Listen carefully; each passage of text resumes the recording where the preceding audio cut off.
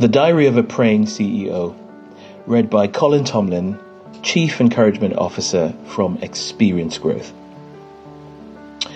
My dear Father, I come into your presence being thankful, grateful, and mindful as I reflect on my life, my family, and the organization that you've given me the grace to lead.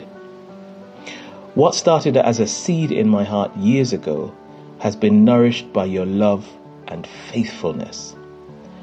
My prayer is that regardless of how big the seed grows, my eyes will always be focused on you.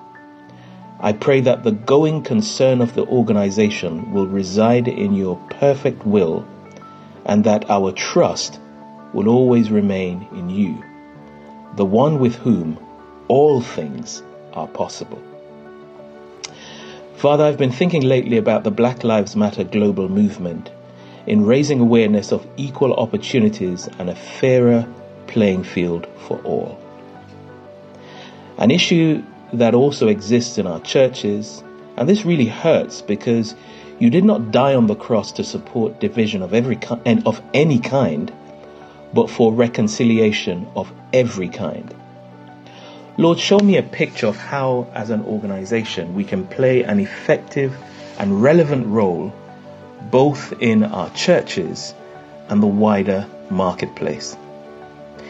Even though we're beginning to see ripples of change in society, please create in the key stakeholders a heart that promotes unity, fairness, and a consideration for humanity.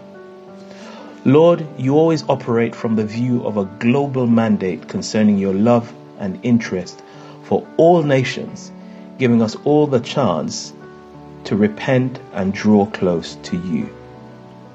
Regarding our proposed plans for expansion, reveal to us potential locations, timing, and more importantly, people who will reflect our values and reflect our purpose. You are a kind God and you never disappoint. So I'm looking forward to your revelation and the picture of our future.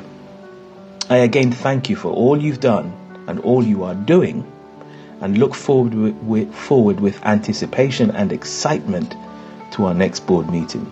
Your CEO, Colin.